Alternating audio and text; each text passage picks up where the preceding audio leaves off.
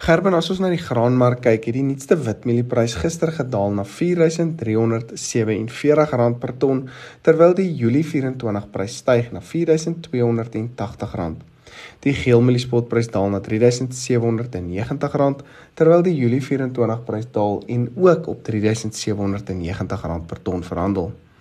Tans is witmielies ongeveer 11% hoër as geelmielies en is dit die grootste verskil sedert Maart 2020 toe geelmieliepryse begin daal het en witmielies ook gestyg het. Die sojaspotprys daal Dinsdag na R8.340 met die Mei 24 prys laer op R8.157. Die sonneblomspotprys daal na R8.549 terwyl die Mei 24 prys daal na R8.201 per ton. Tans is die groot nuus in die mark dat die witmieliepryse skerp gestyg het oor die afgelope week weens bekommernis oor plaaslike reënval en die min reën wat ook verwag word oor die volgende 3 weke. Dit kan wel skade aan die oes rig en ons opbrengste ook negatief beïnvloed, veral met die hittegolf van hierdie week wat deurkom.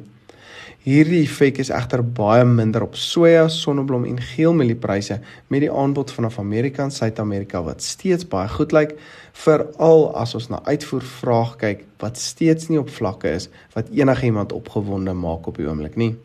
Van 'n internasionale oogpunt af is daar dus nie veel ondersteuning nie en is die volgende 3 weke dis 'n baie goeie tyd om risiko in die mark te haal en dalk 'n vloer in te sit, want as dit wel reën, is daar baie afwaartse potensiaal vir ons plaaslike pryse. Met 'n vloer kan jy dus oop wees na die bokant vir as dit wel in die reën en die pryse sterk opwaarts beweeg, maar ek dink oor die algemeen is die gevoel dat ons nou 'n afwaartse prystendens vir al hierdie grane kan wees.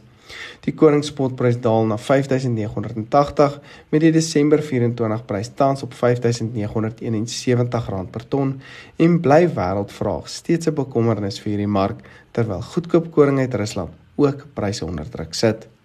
Verder het ons gesien dat sorghum invoerpariteitspryse skerp daal na R5.809 met uitgedopte grondbone vanaf Argentinië hoër op R37.222 per ton. Die katoen invoerpariteitsprys styg weens sterker vraag vanaf China na R13.842 per ton, terwyl graad 1 lucernpryse steeds op R2.550 per ton verhandel.